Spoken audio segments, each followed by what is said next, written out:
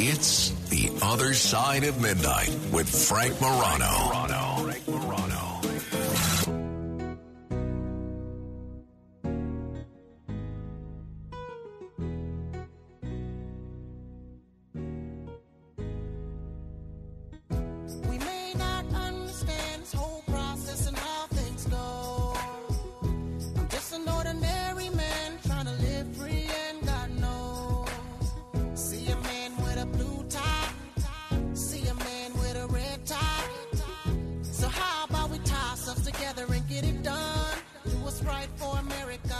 This is The Other Side of Midnight, and yes, Virginia Speaker, and New York, New Jersey, and all the other states of the Union. It was quite an interesting week last week, as we all got quite a lesson in civic affairs, and I think C-SPAN did probably the greatest ratings they've done since 2 impeachments ago. But where do we go from here? And have the seeds of division that seem to be sown by polarization, is that something that is obviated now that there is a working majority and the speaker has finally been elected? Well, somebody that knows a thing or two about polarization and how Washington works is former U.S. Senator from Connecticut, former Democratic nominee for vice president, and a man who has a resume longer than we can list in all 4 hours of this program, Senator Joe Lieberman. Senator, it's great to talk with you again. I'm a great admirer of you and your work. It's a real treat to have you on the program. Thanks, Frank, and I'm a great admirer of you and your work, too. It's good to be on the program. You sure you don't want to read my whole resume? No, okay. If we have some extra time, we'll get to it. Save me. Okay. So give me your thoughts on what we just saw in the House. I know that obviously your expertise has mostly been in the U.S. Senate, but I'm sure you were watching riveted as the rest of us were. Was this healthy, what we just witnessed? Was it destructive, or was it something in between? Yeah, well, it wasn't healthy. It probably was destructive. I mean, it's part of a broader problem in Washington, although this played itself out within one party in one chamber, obviously the Republican Party in the House. But the broader problem is that the way our system our democratic system, our republic, has worked since the founding in the 18th century is by people who have been elected to represent the American people in Washington, with differences of opinion, meeting in the center, talking respectfully, looking for ways that they can find common ground, almost always requiring compromises, and then doing that to get something done for the people who are good enough to send them there. But that doesn't happen much anymore. I mean, as somebody said to me not so long ago, people in one party would say the other party was wrong on a given matter. Today, they say the other party is evil, and that's just not right. It's not what America is supposed to be about. So, as I say, coming back to last week in the fight to be speaker, I mean, you had a relatively small, it was like 20 out of about 222, about 10% of the Republican caucus just wouldn't budge to the majority, wouldn't compromise. I mean, in the end, they got Kevin McCarthy to yield to them on a number of points, but it frankly was not a good sign for what's to come. And right away this week, as I understand it, they've got to adopt amendments to the rules of the House, which will incorporate and enact some of the concessions that Speaker McCarthy made to the 20 dissidents. And as happens, the more moderate Republicans are the ones who are not moderate, but they're institutionalists. They want the House to operate as normally have. Think that Kevin gave away too much, and they're talking about imposing those changes. So, bottom line, I'm glad to talk about it in more detail. It doesn't augur well for getting a lot of things done over the next 2 years in the House and therefore in Congress. Well, so that's precisely my question. What do you think the next 2 years look like in terms of President Biden's relationship with the Republican House, in terms of the House majority's relationship with the House minority, in terms of Senator Schumer's relationship with Speaker McCarthy, and I guess maybe the most important question, within the Republican conference itself? What do you think we're in store for over the next couple of years?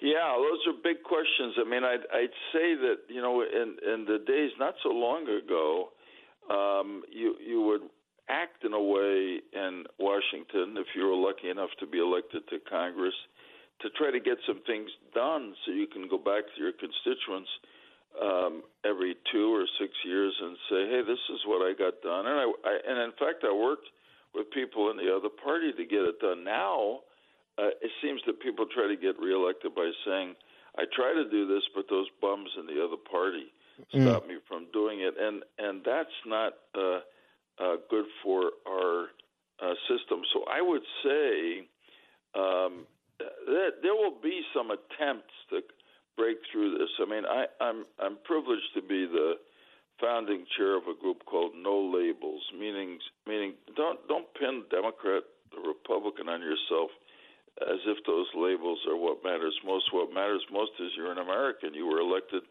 to Congress. You got a responsibility to your country and your constituents. And we have bipartisan groups in both houses of Congress, and they're going to be working to try to come up with some proposals that can pass, just as they did in the last 2 years, bipartisan infrastructure reform, some of the COVID pandemic responses, both of which came out of these bipartisan groups. They're not leaders, they're rank and file, but if something catches fire, they can make something happen. I mean, if they can't, then the basic operation of government is going to falter.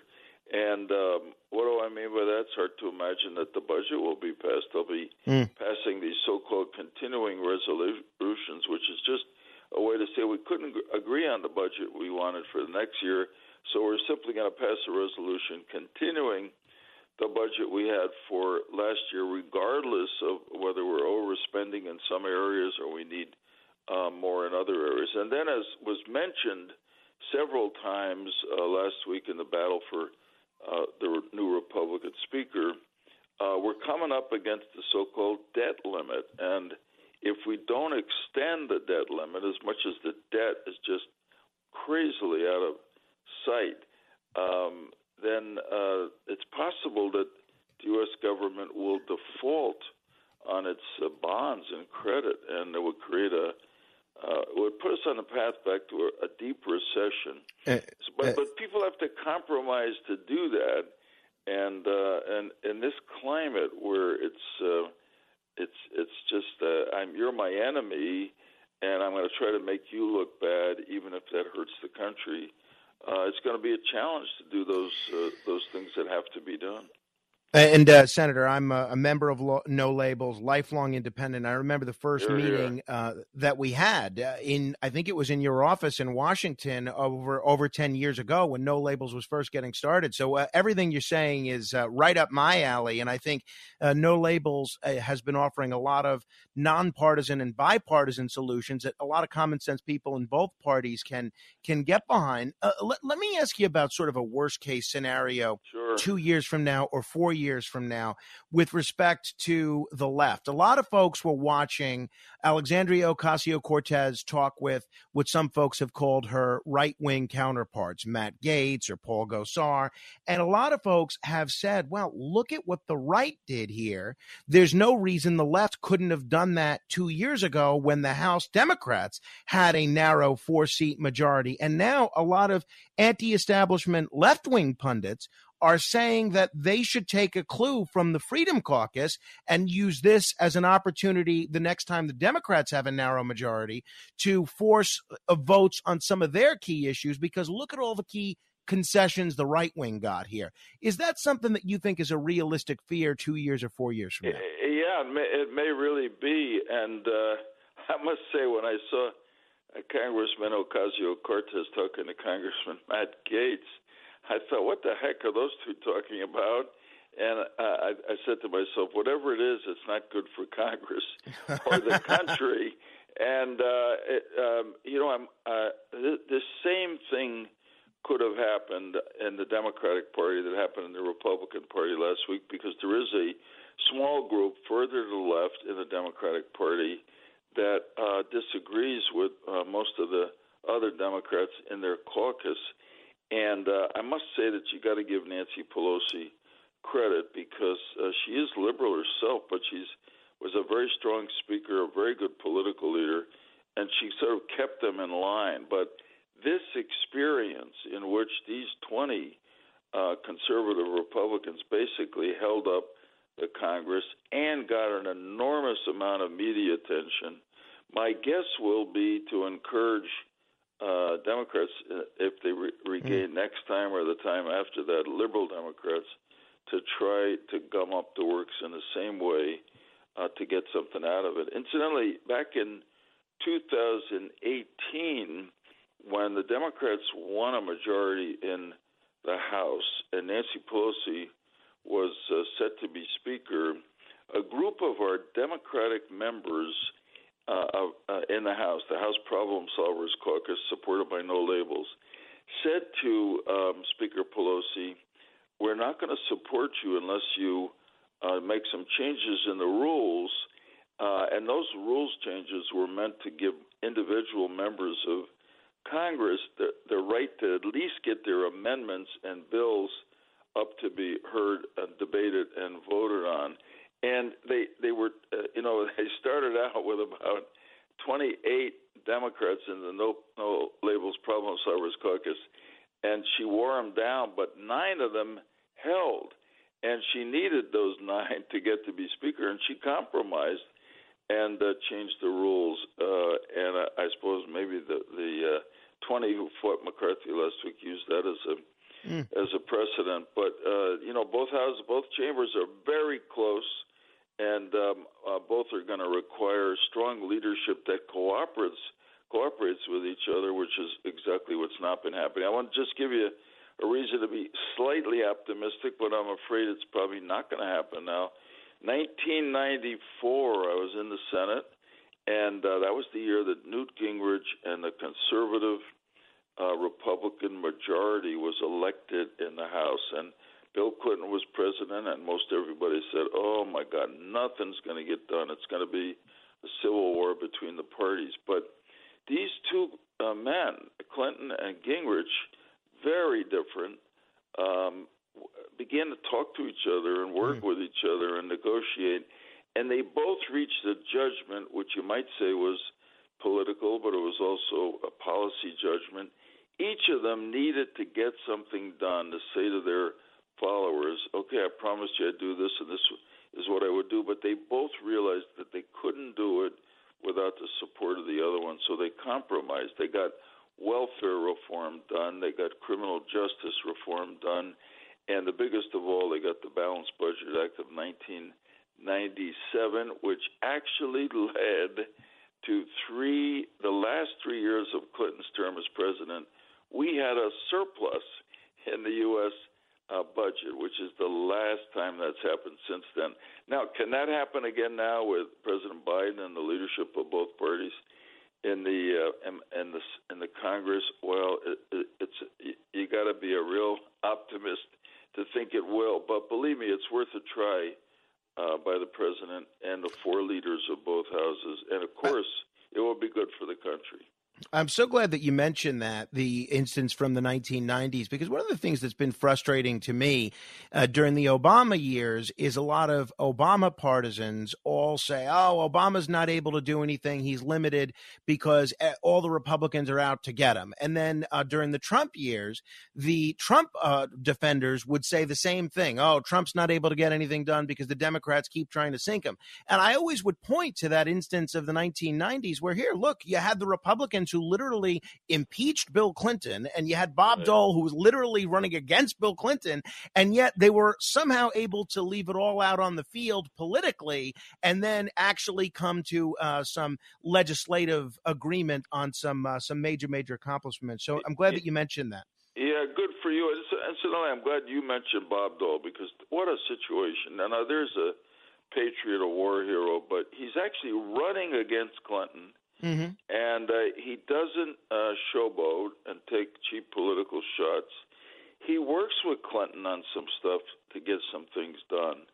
And that was pretty amazing. So, God bless Bob Dole's memory, really. Absolutely. Absolutely. We're talking with former U.S. Senator Joe Lieberman. He's very active in a group called No Labels, which may actually be offering a pretty interesting choice to voters next year, which I want to ask you about. But before we talk about the presidential race, Senator, you alluded to the Problem Solvers Caucus. I was sort of hoping that the result of this speaker stalemate would be that the Problem Solvers Caucus would come up with a consensus speaker that moderate Republicans and Democrats could get behind, and we might actually see something get accomplished for the next 2 years. Well, that didn't happen, but I am wondering, will the Problem Solvers Caucus be the group that helps get things like a vote on the debt ceiling or other key must-pass pieces of legislation through so that the wheels of government can keep on churning? Do you see them being more important given the narrow majority this year? Yeah, I do. Incidentally, Frank, I appreciate your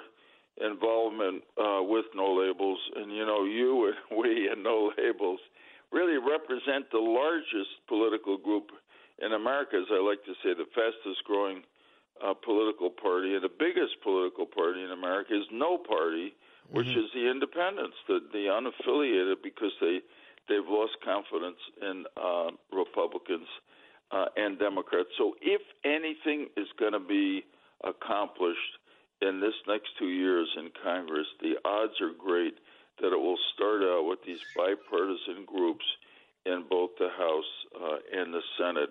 I shared your hope that they would have been able to play some role in coming up with a speaker that had bipartisan support, but it just didn't come together. And the majority in both caucuses didn't want to cooperate at all. So the moderate Republicans were under pressure from their caucus not to get involved in that kind of thing. And frankly, the moderate Democrats were under pressure from their caucus. And a lot of Democrats said if that ever became possible, they just couldn't imagine a Republican they'd vote for Speaker, although there were some pretty good, widely respected candidates like the former Congressman Fred Upton of Michigan. So, but they're it. I mean, barring a wonderful surprise that the leaders of both parties in both houses work together with President Biden, if anything is going to happen, including on the must-happen stuff like the budget and the debt ceiling, it's got to start in the bipartisan groups that No Labels has supported and will continue to support. One of the reasons that I found to be optimistic in the last couple of weeks is that while we're seeing more and more state legislatures develop their own equivalent of the Freedom Caucus, we also saw Pennsylvania, Ohio, and Alaska have coalitions of both parties to elect a speaker or a leader of that legislature, to have the Democrats and the Republicans in those state legislatures come together and pick one of these unity speakers. And we had a similar arrangement in New York a couple of years ago with the Independent Democratic Conference partnered with the Republicans. I'm wondering if we can't see bipartisan or nonpartisan unity on a national level. Are the state legislatures the next sort of chapter of where we can look to for that sort of thing? Yeah, I think so. I think that's an important insight.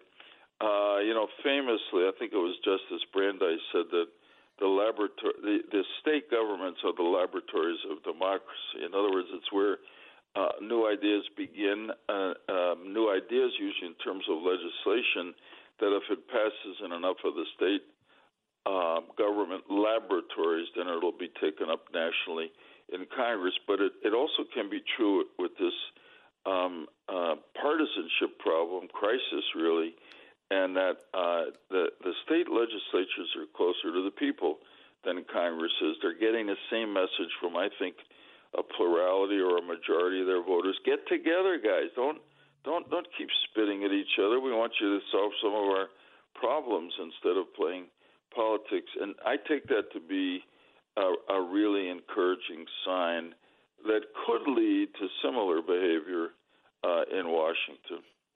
We're talking with Senator Joe Lieberman, who's been speaking out about polarization in politics long before it was fashionable. In some respects, he was a victim of hyperpartisanship. Other respects, he showed that hyperpartisanship can be countered with nonpartisan coalitions of people working together. All right, Senator, next year, the most likely matchup in the presidential race, it looks to be like a Biden versus Trump rematch, even though the majority, or at least a plurality of Republicans, say they'd prefer someone other than Trump, and a plurality of Democrats say they prefer someone other than Biden. I know you served with then Senator Biden for a long time in the Senate, but No Labels is talking about offering a third choice, not a third political party, but just a third choice for folks that are fed up with a Biden versus Trump rematch. How do you view a No Labels candidate faring in that sort of a scenario? And are there any specific names